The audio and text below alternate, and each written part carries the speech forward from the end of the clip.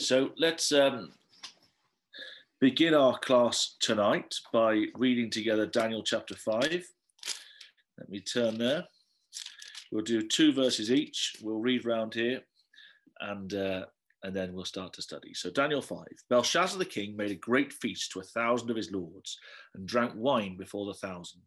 Belshazzar, whilst he tasted the wine, commanded to bring the golden and silver vessels which his father Nebuchadnezzar had taken out of the temple which was in Jerusalem, that the king and his princes, his wives and his concubines might drink therein. Then they brought the golden vessels that were taken out of the temple of the house of God which was at Jerusalem, and the king and his princes, his wives and his concubines drank in them. They drank wine and praised the gods of gold and of silver, of brass, of iron and of wood and of stone. In the same hour came forth fingers of a man's hand and wrote over against the candlestick upon the plaster of the wall of the king's palace. And the king saw the part of the hand that wrote. Then the king's countenance was changed, and his thoughts troubled him, so that the joints of his loins were loosed, and his knees smote one against another. Then the king cried aloud to bring in the astrologers, the Chaldeans, and the soothsayers. And the king spake and said to the wise men of Babylon, Whosoever shall read this writing and show me the interpretation thereof shall be clothed with scarlet and have a chain of gold about his neck, and shall be the third ruler in the kingdom. Then came in all the king's wise men, but they could not read the writing, nor make known to the king the interpretation thereof. Then was King Belshazzar greatly troubled, and his countenance was changed in him, and his lords were astonished. Now the queen, by reason of the words of the king and his lords, came into the banquet house, and the queen spake and said, O king, live forever. Let not thy thoughts trouble thee, nor let thy countenance be changed. There is a man in thy kingdom in whom is the spirit of the holy gods, and in the days of thy father light and understanding and wisdom, like the wisdom of the gods, was found in him.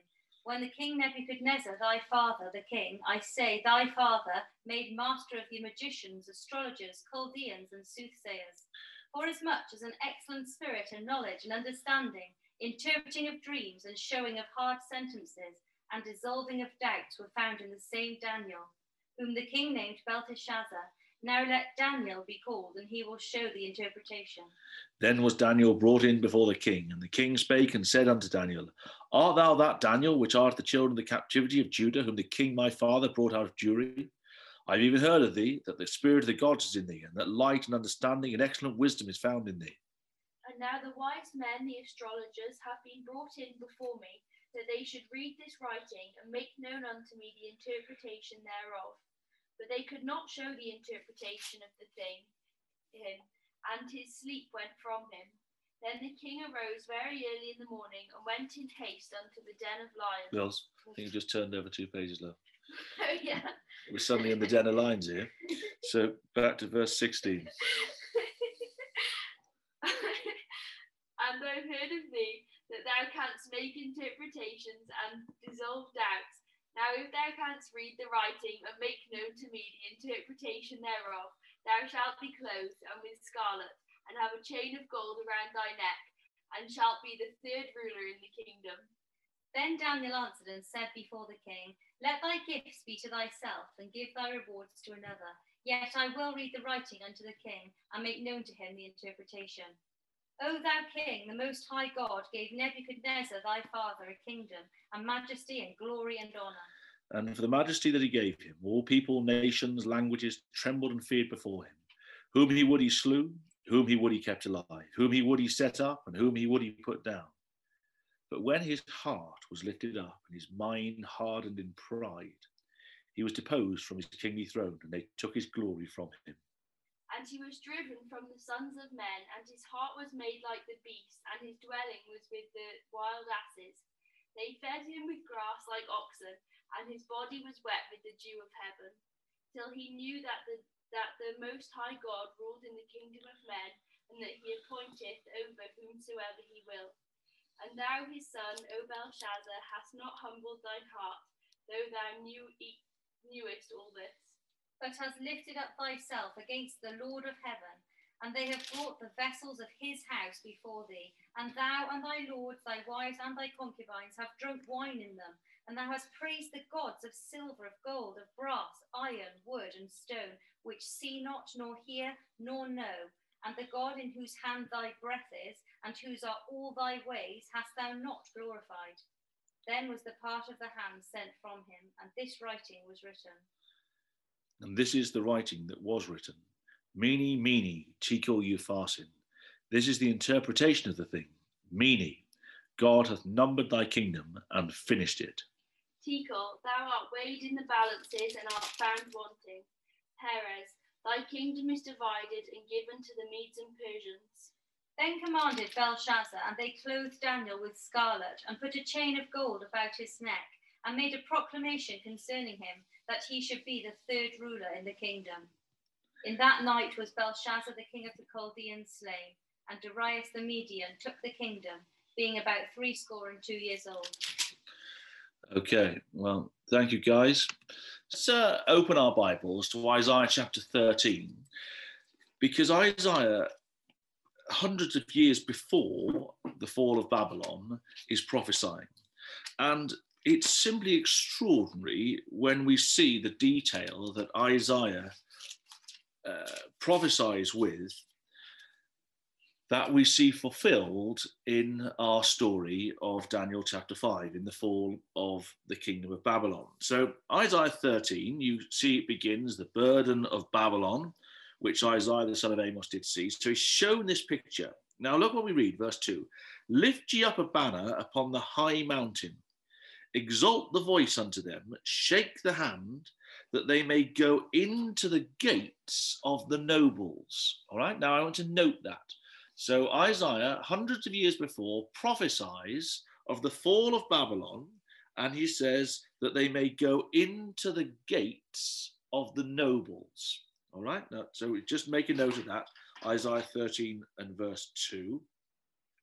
And we hear that in verse 5, we read that there's going to people that are going to come from a far country. Verse 6, how ye, for the day of the Lord is at hand, it shall come as destruction from the Almighty. Therefore shall all hands be faint, and every man's heart shall melt. Now, what does that remind you of? Belshazzar, right? So I would suggest that we make a note, perhaps next to Daniel 5 and verse 6, of Isaiah 13 and verse 7, because his heart is melting, isn't it? All hands have become faint or feeble, and they shall be afraid, Isaiah 13 and verse 8. Pangs and sorrows shall take hold of them. Well, this is the point. Belshazzar is petrified, isn't he? He's absolutely petrified. His countenance changes. They shall be in pain as a woman in travail. They shall be amazed one at another. Their faces shall be as flames. Behold, the day of the Lord comes, cruel both with wrath and fierce anger, to lay the land desolate, and he shall destroy the sinners thereof out of it. And so we read in verse 11, I will punish the world for their evil, the wicked for their iniquity. I will cause the arrogancy of the proud to cease, and will lay low the haughtiness of the terrible. And that's what happened, isn't it? The arrogancy of the pride of Babylon is brought low. So next to Daniel 5 and verse 20, when Daniel recounts to Belshazzar about his grandfather, not his father. We understand that there's not a Hebrew word for father, so or there is, but it can also be used to talk of a grandfather. There's not a Hebrew word for the grandfather. So when it says in Daniel 5 verse 20, but when his heart, Nebuchadnezzar's heart, was lifted up and his mind hardened in pride, he was deposed from his kingly throne. They took his glory from him.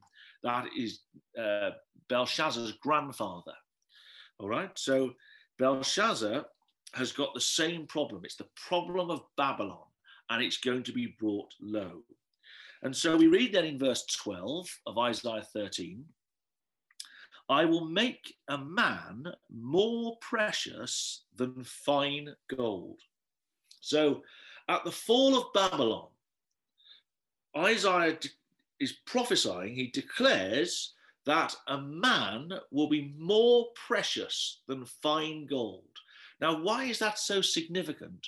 Because what was the image's head made of in Daniel chapter 2?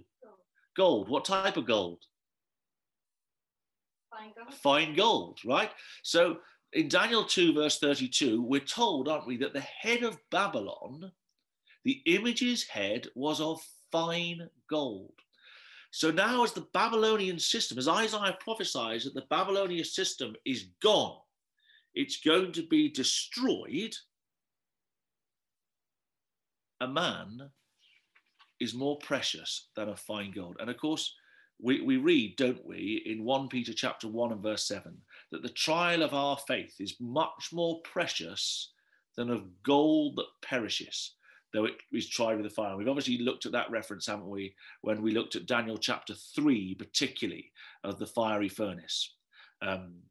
So we're going to see now the men and women who have been faithful in Babylon, who are going to emerge from this city and who will go back to the land of Israel and begin the job of rebuilding Jerusalem and then later the temple.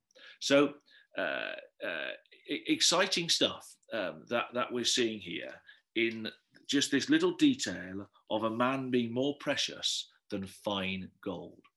Now, I want you to come on to another prophecy in Isaiah. We're not going to go to them all, but I want you to go to Isaiah 21, which also is a prophecy regarding Babylon. And it starts in a funny way, Isaiah 21. It says, the burden of the desert of the sea. And you think, well, what does that mean? What is the idea of the desert of the sea? Well, it's the desert between the two rivers. That's the idea. So you've got the Tigris and the Euphrates, and the wilderness territory between it, the Fertile Crescent, the desert of the sea, is this area of Babylon. So what do we read? Well, we read in verse 2, a grievous vision is declared to me, the treacherous dealeth treacherously, and the spoiler spoileth. Go up, O Elam, that's an ancient name for the Persians. Go up, O Elam, besiege, O Media. So who have you got? The Medes and the Persians. After the head of gold comes the chest and arms of silver, the Medes and the Persians. Now, look what we keep reading. Therefore are my loins filled with pain. Pangs have taken hold upon me. So what do we notice about the king's loins in Daniel 5 and verse 6? Loosed. His loins were loosed, right? He's in pain. Pangs have taken hold upon me, as the pangs of a woman that travaileth. I was bowed down at the hearing of it. I'm dismayed at the seeing of it. My heart panted. Fearfulness affrighted me. The night of my pleasure has he turned to fear. What's happening in Daniel 5? The night of pleasure has turned to fear, right? The great reveling that Belshazzar and his lords and his princes, his wives, his concubines, as they're having this night of reveling, this night of partying, the night of pleasure, has suddenly turned to fear. Make no mistake, Belshazzar is petrified. And so we keep reading in Isaiah 21, prepare the table, watch in the watchtower. So as he's having this night of pleasure, this feasting of the table, there's someone watching in the watchtower. You wonder who that might have been. We wonder that Daniel is watching in the watchtower. He knows what's going on. But the call goes for those like Belshazzar who are not, they're not watching the watchtower. They're eating, drinking. Arise, ye princes. he says, and anoint the shield. Now, what does that mean, this idea of arise, ye princes, and anoint the shield? Well, the word anoint, any ideas what it could mean? You know, what do we anoint with? Oil. So actually, that's what it means. That word simply means oil the shield. Why would you oil a shield? Before battle. Make it shiny. Good thinking, Knowles. Make it shiny before battle. Well, we think of a shield, don't we? Probably as like quite a hard metal shield. You might think of the Roman shields, right? But actually, the Persian shields or the Babylonian shields were like a leather. Okay, so it's like a really stiff leather, and they would oil the shields. So the shield would be oiled to make it supple and make it so that it was suitable for battle. We have the phrase used in 2 Samuel chapter 1. Just as a quick aside, go there, because I think it's a significant lesson that we can pull out of it. This idea of oiling the shields. So 2 Samuel 1, and we just want to go to one verse 21, where David, in his lament over Saul and Jonathan, he says in verse 21, "Ye mountains of Gilboa, let there be no dew, neither let be rain upon you, nor fields of offerings, for there the shield of the mighty is vilely cast away, the shield of Saul." Now, the Authorized Version says, "the shield of Saul, as though he had not been anointed with oil." Now, of course, he was anointed with oil because he was the king. But what you notice about quite a few of the words there, the shield of Saul, as though he had not been anointed with oil, they're in what? They're in italics, right? If they're in italics, what does that mean? They're not in the original. So let's read it again. The end of verse 21. "The shield of Saul, not anointed with oil." All right. So you take out the italics, the words written in italics, and we see that although it's perfectly reasonable to say that Saul was the anointed one, but literally that reads, "the shield of Saul, not anointed with oil." Now, why does that matter so much? What spiritually is the oil a symbol of? What is it? The word. All right. So what is the shield a symbol of? Think Ephesians chapter 6, the armor of God. The shield is the shield of faith. So what do you need to do to your faith? Oil it with the word. All right. So in Ephesians 6, if the shield of faith is used, what is it able to do? Protect from the fiery darts of the wicked. Well done, Beck. Protect from the fiery darts of the wicked. All right? You've got to say it carefully, haven't you? Protect from the fiery darts of the wicked. That's what the shield of faith is able to do for you. But the shield of faith has got to be oiled with oil. And the oil is the word. Now, how did Saul die? Well, he fell on his sword, but you're spot on, and I'm glad you said it because that's what I wanted to get to. What did he do? He was fired at, wasn't he, by arrows, and he was mortally wounded. Are you in 2 Samuel 1? Just turn back to chapter 31. Look, verse 3 of chapter 31 of 1 Samuel. So 1 Samuel 31, verse 3. "The battle went sore against Saul, and the archers hit him, and he was sore wounded." So he knew he was going to die, but he wasn't going to allow himself to die a slow death and to be taken into captivity by the Philistines, and so he commits suicide. But he's mortally wounded by the archers. What didn't he have? Faith. What wasn't on his shield? Oil, right? The oil of the word wasn't on his shield, and so he got hit by the archers. Now, we take all of this back to Daniel. What were the Medes known for? Archery, right? Sharpen the arrows. The Medes and the Persians are coming.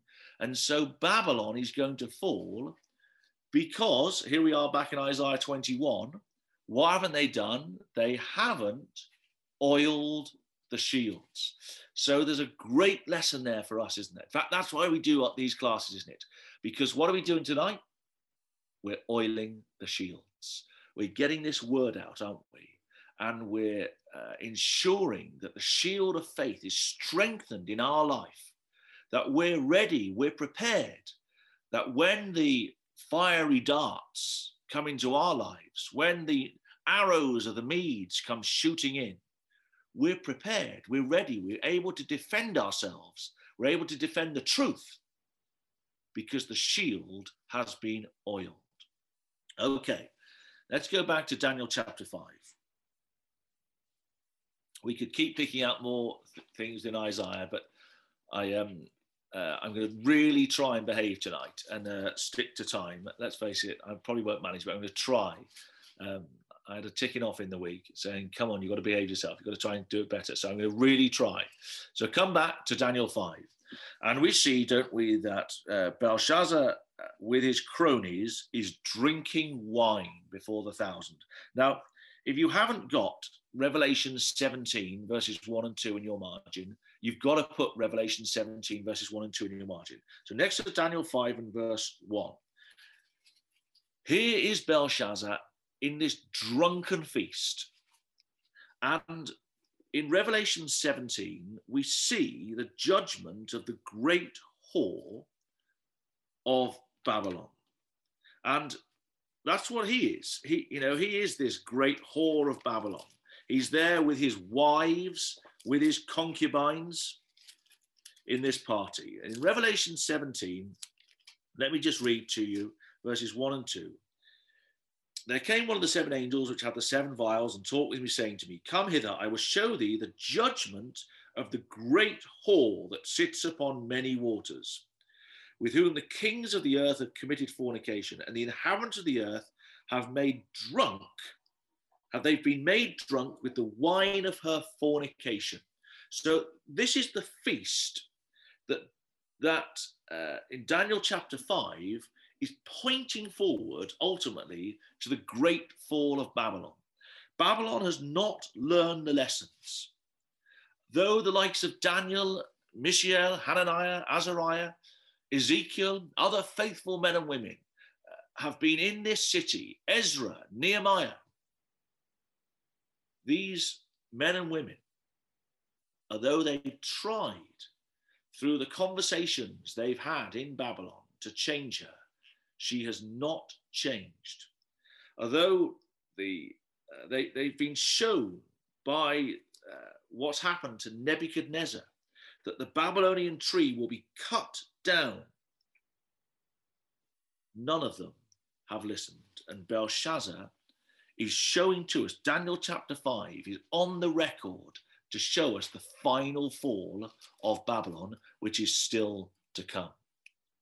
And what we note is that while he's tasting this wine, he commands to bring the golden and silver vessels which his father, now just look in your margin and you'll see that the Authorized Version margin will tell you that the word father is grandfather.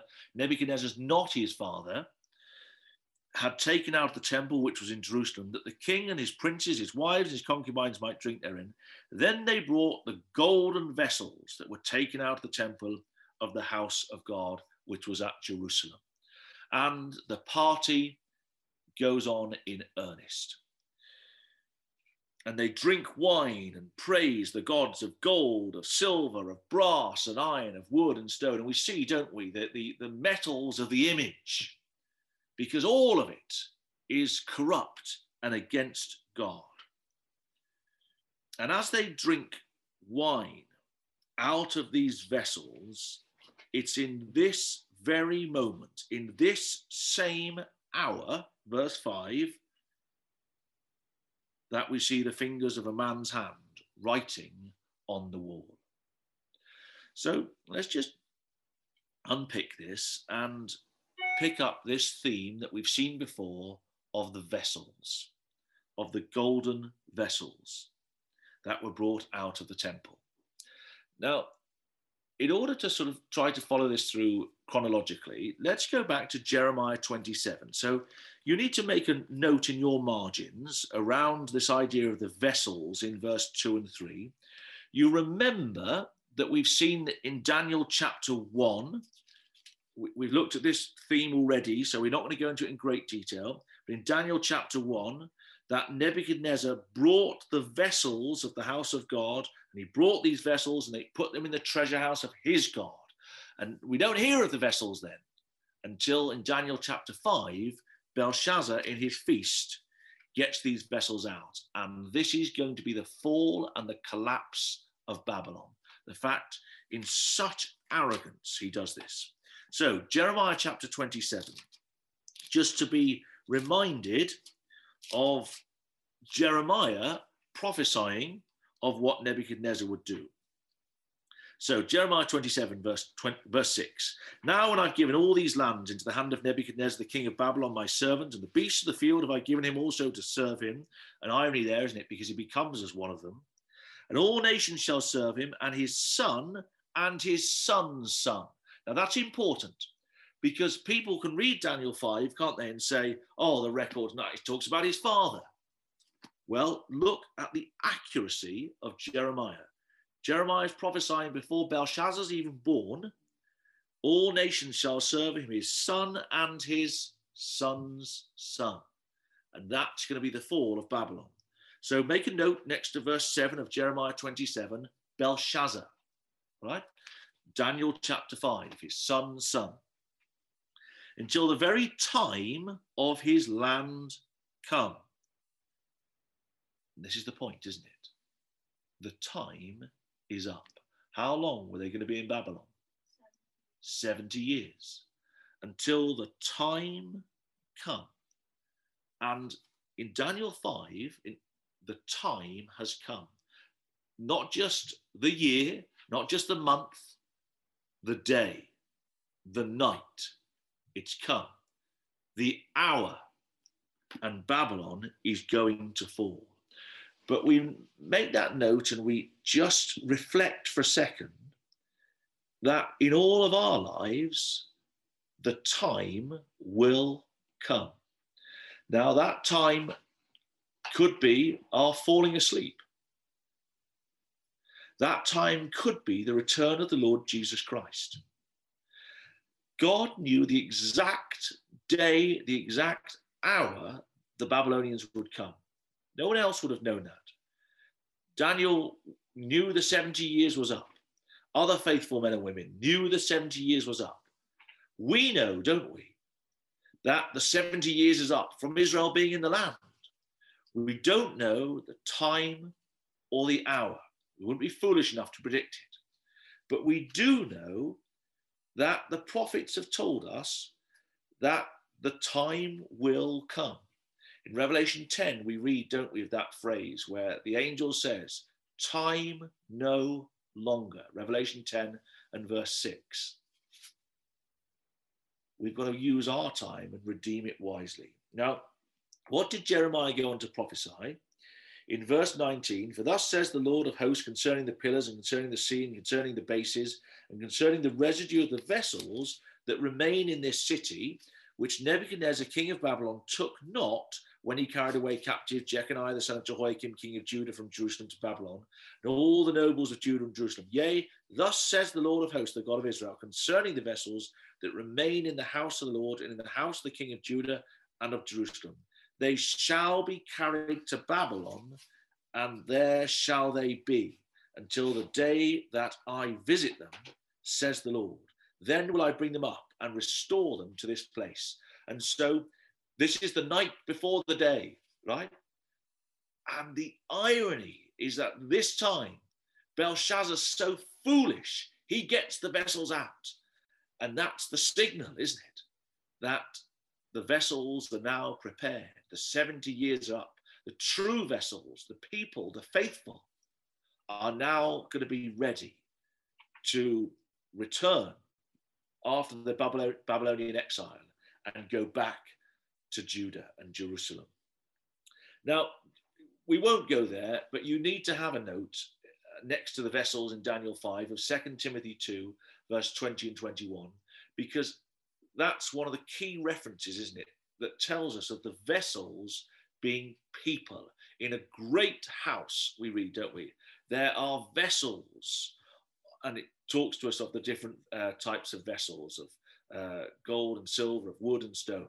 And we're challenged, aren't we, by the Apostle Paul, as he's inspired to write to Timothy, to be vessels of honor.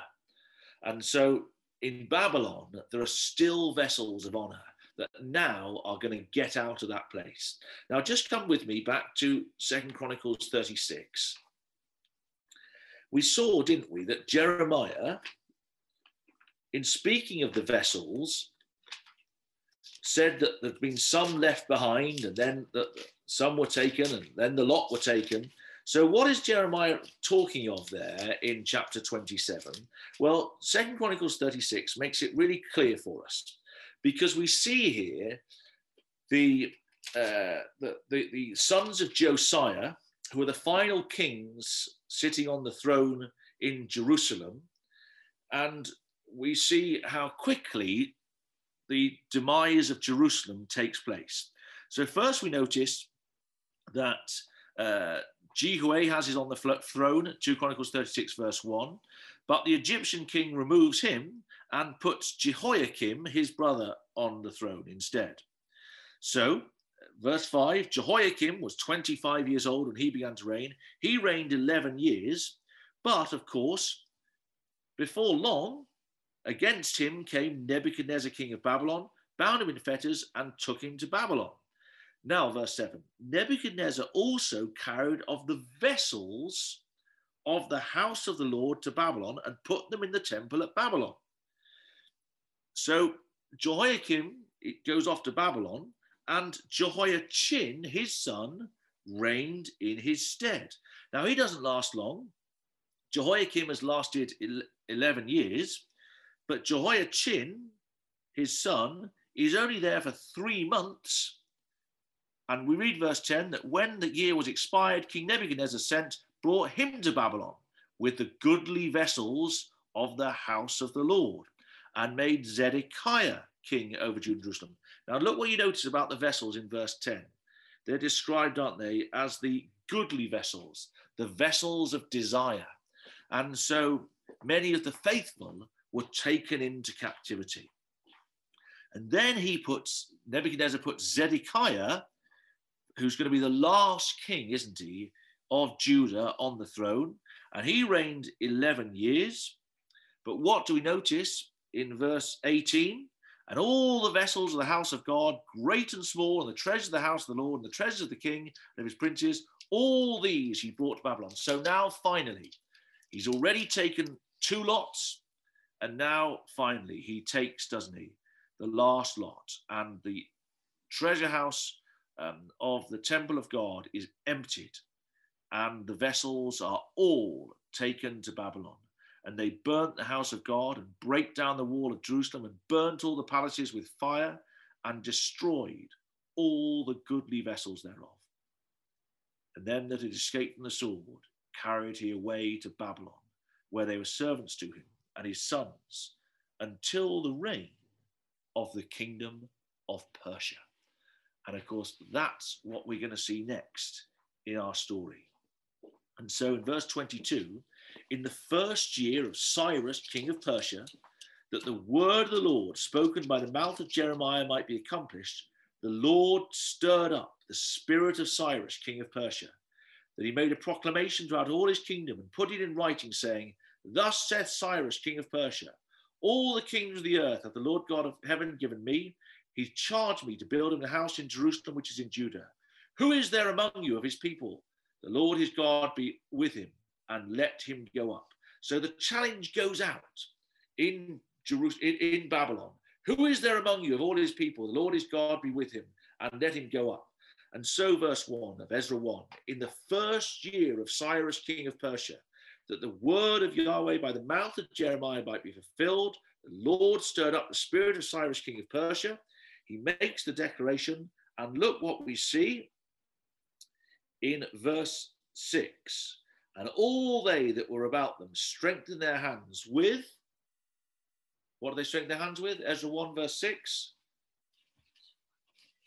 Vessels of silver, with gold, with goods, with beasts, with precious things, beside all that was willingly offered. Also, Cyrus the king brought forth the vessels of the house of Yahweh, which Nebuchadnezzar had brought forth out of Jerusalem, and put them in the house of his gods. Even those did Cyrus king of Persia bring forth, and so the vessels return. And so we see, don't we, the story of the vessels. Now, it's of such significance, isn't it, that Ezra goes back and the temple is rebuilt in his time, and then he's joined later, isn't he, by Nehemiah a bit later on, who's going to come back and build the walls. And what was Nehemiah's job? Butler. Nehemiah chapter 2. Let me just turn there. Nehemiah 2 and verse 1. We read, don't we, of Nehemiah. Wherefore the king said to me, and it came to pass in the month Nisan, in the 20th year of Artaxerxes the king, that wine was before him, and I took up the wine and gave it to the king. Now, why is that significant? Because we're talking about the vessels, right?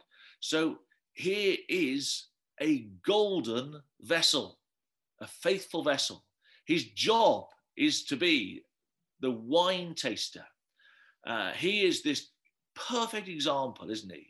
Or this lovely example of this golden vessel that is able to return from the desert of the sea, from the place of Babylon, of Shushan, and he's able to return to Jerusalem. Okay, now come back to Daniel chapter 5, because we see, don't we, that at this very hour, and we can't stress the significance that as the vessels come out, they pour the Babylonian wine into these vessels, that they praise, verse 4, the Babylonian gods of gold, of silver, brass, and iron, in the same hour, at that exact time, came forth fingers of a man's hand and wrote over against the candlestick upon the plaster of the wall of the king's palace. And the king saw the part of the hand that wrote. And the king's countenance was changed. The word countenance, if you look in your margin, it says the word brightness. So, you know, his face is flushed, isn't it, with wine. You know, he's red, you know, he's jolly and merry and shouting and laughing and indulging in this great revelry. And in a moment, he sobers up and is petrified. He's so fearful. His countenance was changed. His thoughts troubled him, so that the joints of his loins were loosed. His knees smote one against another. I mean, this is, you know, how we would describe someone in absolute, utter fear. And this is him now, because he's seen the writing on the wall. He's seen this man's hand, the angel that's been sent, who writes, and you can just see the hand writing, Mene, Mene, Tekel, Upharsin. So let's just go to verse 25 to see what this writing is. This is the writing, Mene, Mene, Tekel, Upharsin. This is the interpretation of the thing. Mene, God hath numbered thy kingdom. So Mene, Mene, numbered, numbered. Tekel, thou art weighed, numbered, numbered, weighed. Perez, verse 28, thy kingdom is divided. So numbered, numbered, weighed, divided. That's what's happened, or that's what's going to happen in this same hour to the city of Babylon. Now, we ask the question, don't we? Why is it that the writing on the wall says, Mene, Mene, Tekel, Upharsin, but when Daniel interprets the matter to him, he says, Mene means what it does, Tekel means what it does, and then Upharsin, he says Peres instead. And we understand they both mean divided. The only difference is the word Upharsin is the plural word for Peres. So then we ask, well, why change it? Why would it matter? Why change it to the singular? Well, Peres, we're told, is a proper noun for Persia. So how is the kingdom about to be divided? By who? The Persians. So Daniel, and he's obviously inspired in the most brilliant manner in interpreting what has going to happen to Babylon. Numbered, weighed, divided. He specifically uses this word because he's telling him the Persians. But of course, it's too late. Now, the other thing that we ask is, why does it say mene, mene? Why does it say numbered twice? Why doesn't it say numbered, weighed, divided? Well, there's a principle, isn't there? And that's picked up for us in Genesis 41. Just keep a marker, but come back to Genesis 41, which is where we read of the dreams of Pharaoh. And in Genesis 41, we've got another faithful man who's able, by the power of God, to interpret dreams. So verse 25 for connection, the dream of Pharaoh is one. God has showed Pharaoh what he is about to do. So just go to verse 31. So Genesis 41, and the plenty shall not be known in the land by reason of that famine following, for it shall be very grievous. Verse 32, I want us to have, for that the dream was doubled to Pharaoh twice. It's because the thing is established by God, and God will shortly bring it to pass. So the dream was doubled to make sure that Pharaoh knew it was certain, it was sure, and God would shortly bring it to pass. Well, mene, numbered, it's doubled. That Belshazzar might know it is shortly going to come to pass. The hour's up, pal. This is it. Now, the other reference that I think is of real significance to put in the margin is Revelation 18, where when we read of the fall of Babylon, so Revelation 18, you remember, Babylon the Great is fallen, verse 2. Verse 5, her sins have reached to heaven. God hath remembered her iniquities. Reward her, even as she's rewarded you. Double unto her, double according to her works, in the cup which she hath filled to her double.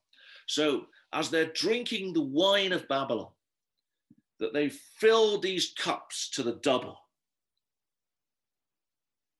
then tragically,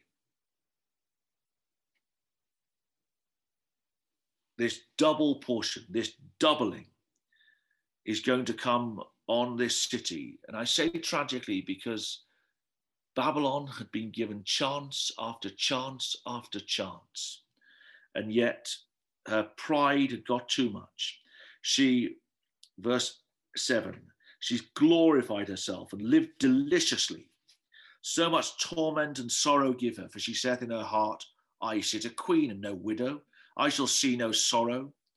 Therefore shall her plagues come in one day, death and mourning and famine. She shall be utterly burned with fire, for strong is the Lord God who judgeth her. And the kings of the earth who committed fornication and lived deliciously with her shall bewail her and lament. They shall see the smoke of her burning, standing afar off, the fear of her torment, saying, Alas, alas, that great city Babylon, that mighty city, for in 1 hour is thy judgment come. And so that's why it's so significant. Back in Daniel chapter 5, verse 5, in the same hour we need to make a note next to there. Revelation 18, verse 10. In 1 hour is thy judgment come. So come back to Daniel chapter 5, where we understand the numbered.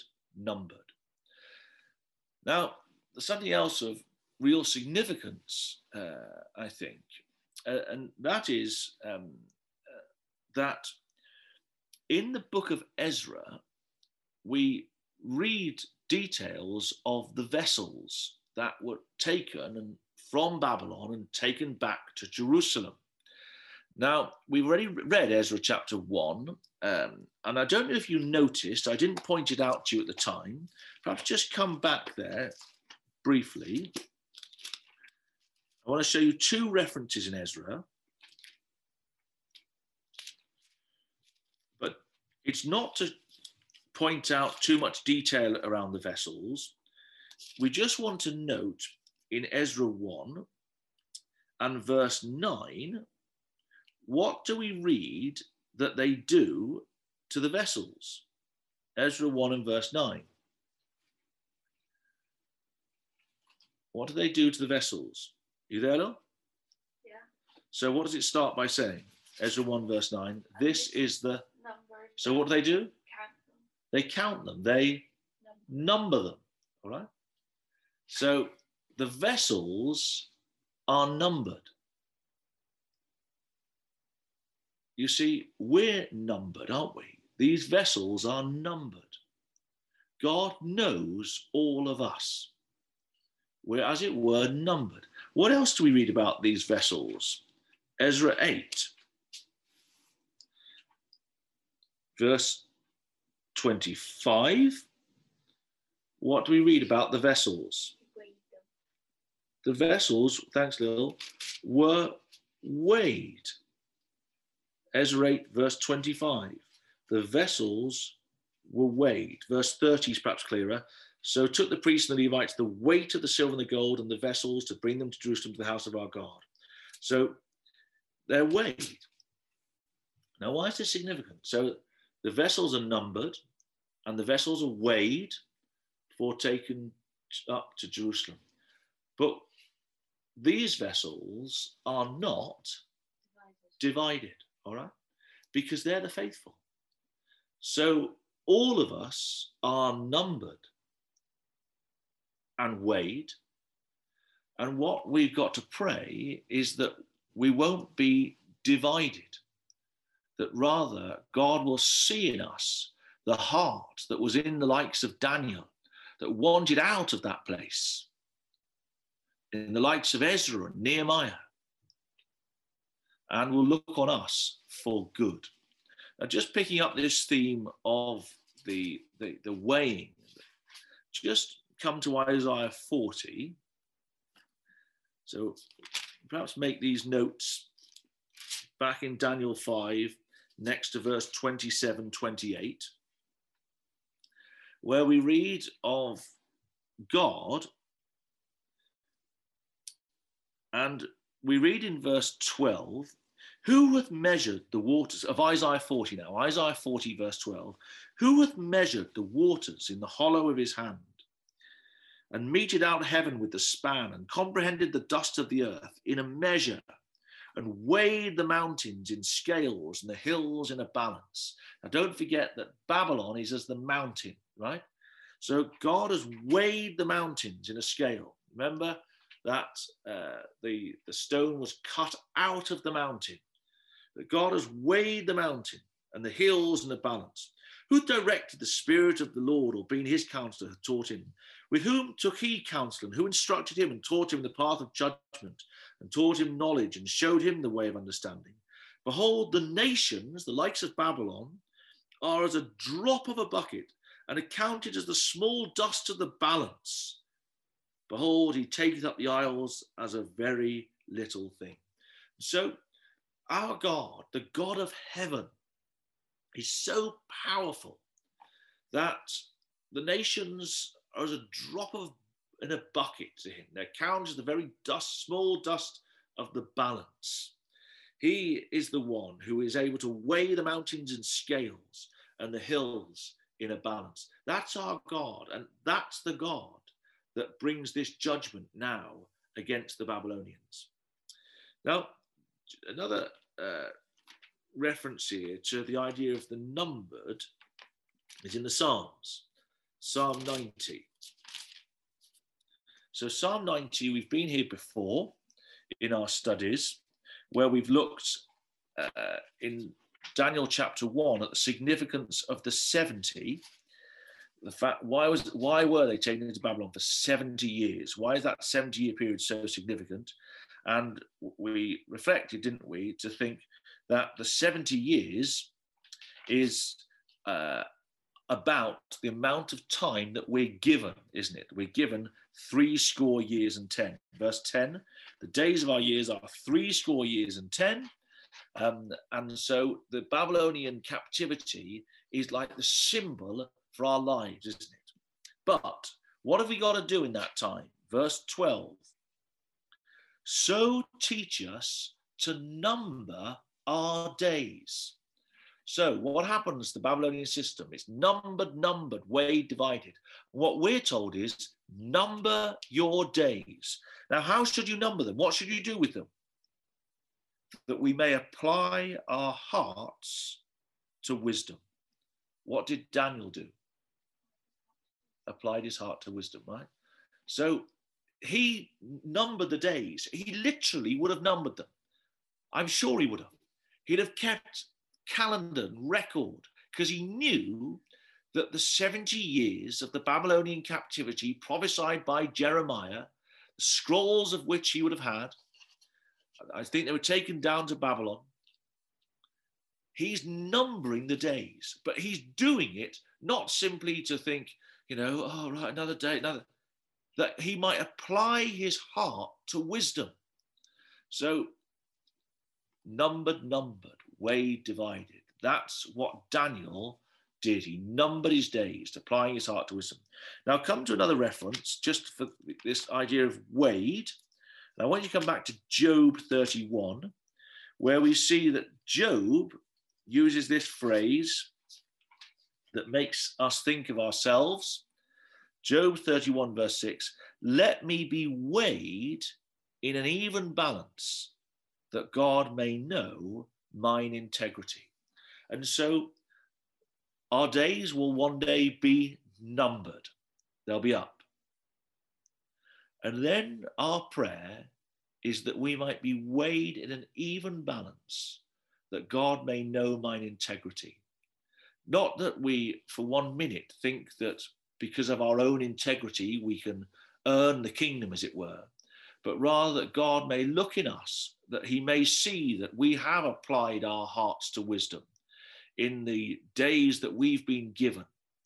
And that because of that, when we're put in the balance scales, when we're weighed, God, in his kindness and graciousness, will see in us something of vessels that try to honor him. And as a result of that, we'll be pleased, despite all our failings and sin, to say, you tried to get out of Babylon. Come into the promised land. You can be with those faithful vessels that can share in the blessings of eternity. And of course, the kingdom of Babylon was divided. So we pray this won't happen to us, but it did happen to Babylon. And in Revelation 16, we read this very phrase. So in Revelation 16, at the fall of the Babylonian system, so verse 18 of Revelation 16 says, there were voices and thunders and lightnings. There was a great earthquake such as was not since men were upon the earth. So mighty an earthquake and so great. And the great city was divided into 3 parts. And the cities of the nations fell, and great Babylon came in remembrance before God to give unto her the cup of the wine of the fierceness of his wrath. So here are they drinking their wine. And God now says, now you're going to drink my wine, the fierceness of my wrath. And the great city is divided. Okay, come back to Daniel chapter 5. How are we doing for time? Not too bad. We're okay, I think. Come back to Daniel 5. Now, let me point out something that is of real interest to us, I think, because in Daniel 5 and verse 6, we saw, didn't we, that when the king's countenance was changed and his thoughts troubled him, the joints of his loins were loosed. Now, look on the screen there. I've tried to help you by colouring the text. I've put there Daniel 5 verse 6 and Daniel 5 verse 12. We'll go to Isaiah 45 shortly, but Daniel 5 verse 6 and Daniel 5 verse 12. I could have put Daniel 5 verse 16 as well, just for your notes. But look at this in verse 12. An excellent spirit was found in Daniel, knowledge and understanding, interpreting of dreams and showing of hard sentences. So this is now the Queen Mother, who's telling Belshazzar to call for Daniel because the wise men of Babylon can do nothing, of course. And so she says of him that he was able to he can show hard sentences, and the dissolving of doubts was found in the same Daniel. Now, here's the interesting thing. The word dissolving is the same Chaldean word as the word loose in verse 6. And in verse 16, you've got that word dissolving too. All right? So those Chaldean words, the word dissolving is the same as the word loosed. Now, really interestingly, the word doubts, dissolving of doubts, that's the same as the word joints in verse 6. All right? So the joints of his loins were loosed. Why is this so significant? Well, what is Daniel able to do? He's able to dissolve doubts. Now look in your margin next to the word doubts. In verse 12, look in the margin. What does the word tell you that word means, the Chaldean word mean? Knots. So Daniel is able to dissolve. Give me another word. How would we say about knots? You wouldn't say dissolve. Untie knots. So Daniel is able to untie all the knots of the Babylonian system. The Babylonian system has tied itself up in knots. And Daniel, because God has given him this ability, is able to dissolve the doubts, to untie the knots of Babylon. And so literally, that's what happens. The knots of Belshazzar's knees are untied and they go knocking together, don't they? What's interesting, how does he do it? How is it that Daniel unties the knots? Well, it's not that he literally goes up to Belshazzar's knee. The metaphor is obvious, but what does he do? Well, Daniel has got to be called for to come to this place. And he tells him, doesn't he, that the time is up. So where's Daniel been? No? Well, we wonder, don't we, that Daniel has been one of the watchmen on the walls. And he's seen that for 2 years now, the army of the Persians, the Medes and the Persians, has besieged Babylon. Belshazzar's father, Nabonidus, has been fighting for a decade outside of the city in the northern territory. And Belshazzar, his son, as prince regent, as king in Babylon, has been laughing to scorn the idea that Babylon could ever fall. But Daniel has untied the knots. Come with me to Isaiah 45.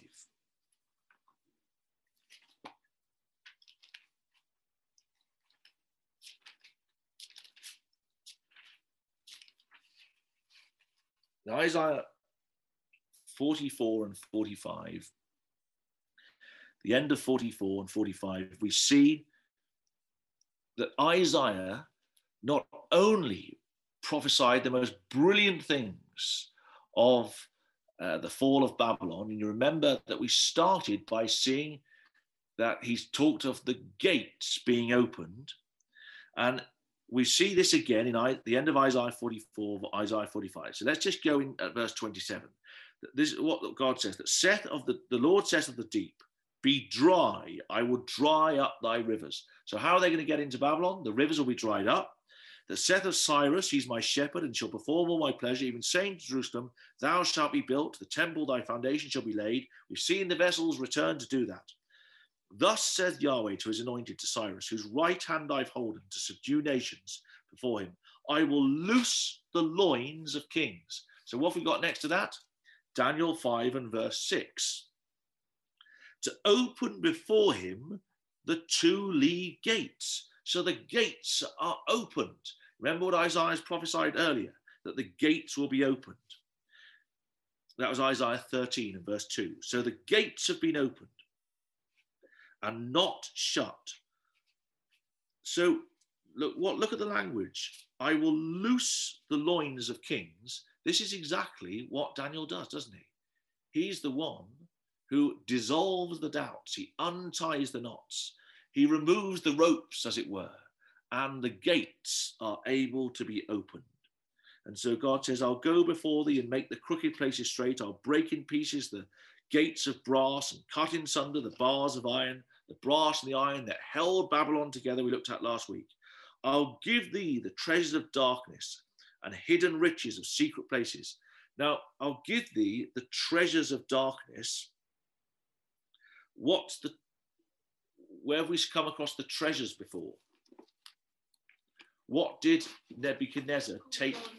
The gold and the silver vessels. So in 2 Chronicles 36, verse 18, we read that Nebuchadnezzar took all the vessels of the house of God, great and small, and the treasures of the house of God.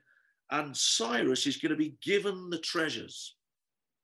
And of course, because he's got this task given to him by God, he's the one that will ensure, verse 13, God says, I've raised him up in righteousness. This is Cyrus.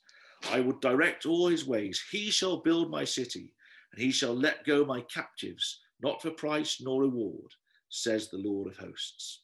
And so Daniel it is who sets up Cyrus to be the great shepherd that will return the sheep, the lost sheep of the house of Israel.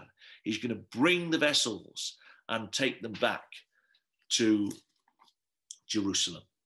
Now, our time has gone. Just come with me to Jeremiah 51. What we're seeing here, of course, in the drying up of the rivers, Isaiah 45, verse 27, is all pointing forward to the final fall of Babylon. We've been to Revelation 16 already. We won't go back there, but you remember that the 6th vial begins with the drying up of the river Euphrates, right? So this is shadowing that final drying up, which ultimately speaks of nations. It's more than simply the drying up of the river when we get to Revelation 16.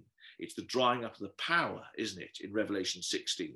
But here, it's literally a river, but it's a symbol, as the whole of Daniel 5 is, in this incident, of what's going to happen at the final fall of Babylon. Now, hopefully you've gone to Jeremiah 51. Let's just pull our thoughts together with some references from here. So Jeremiah 51. What do we see? This is another prophecy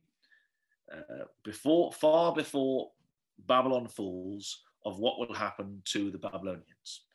So, verse 7, Babylon hath been a golden cup in the Lord's hand, that made all the earth drunken. The nations have drunken of her wine, therefore the nations are mad. Do you see the irony? It's all about this golden cup. Babylon is suddenly fallen and destroyed. Howl for her, take balm for her pain, if so be that she may be healed. We would have healed Babylon, but she's not healed. What does that tell us? What have we seen in Daniel and Hananiah and Mishael and Azariah? What have they tried to do to Nebuchadnezzar? Preach to him, tell him the truth.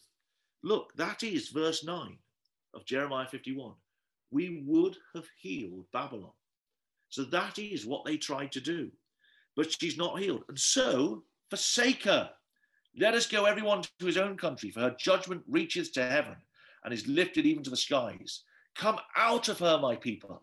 They've got to get out.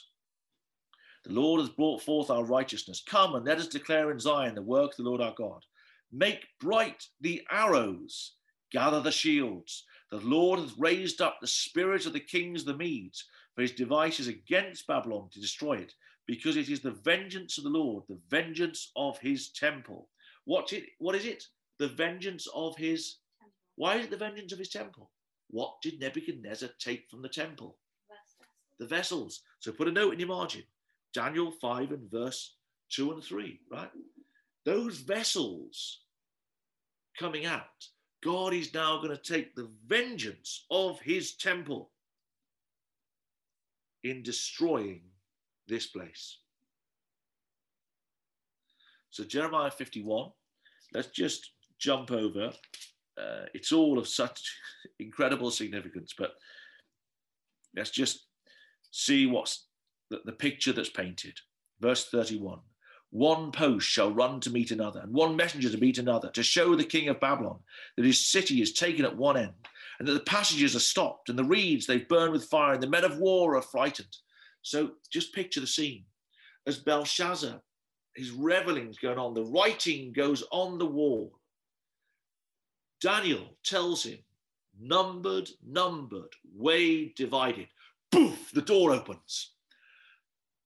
And the messengers come in, one from one end of the city, one from the other end of the city. They're running to and fro to meet each other. One's gone to one. Babylon is 14 miles wide, right? It's a huge city. The walls, you can run chariots abreast on them. And the runners have gone, one to the next runner, to the next runner, to the next runner, to the next runner, saying, tell the king of Babylon, tell Belshazzar, the city's taken that end. It's too late.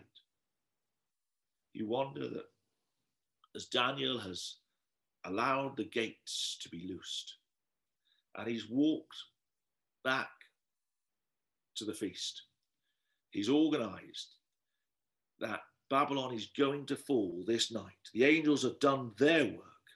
The pastures are stopped. The reeds are burned with fire.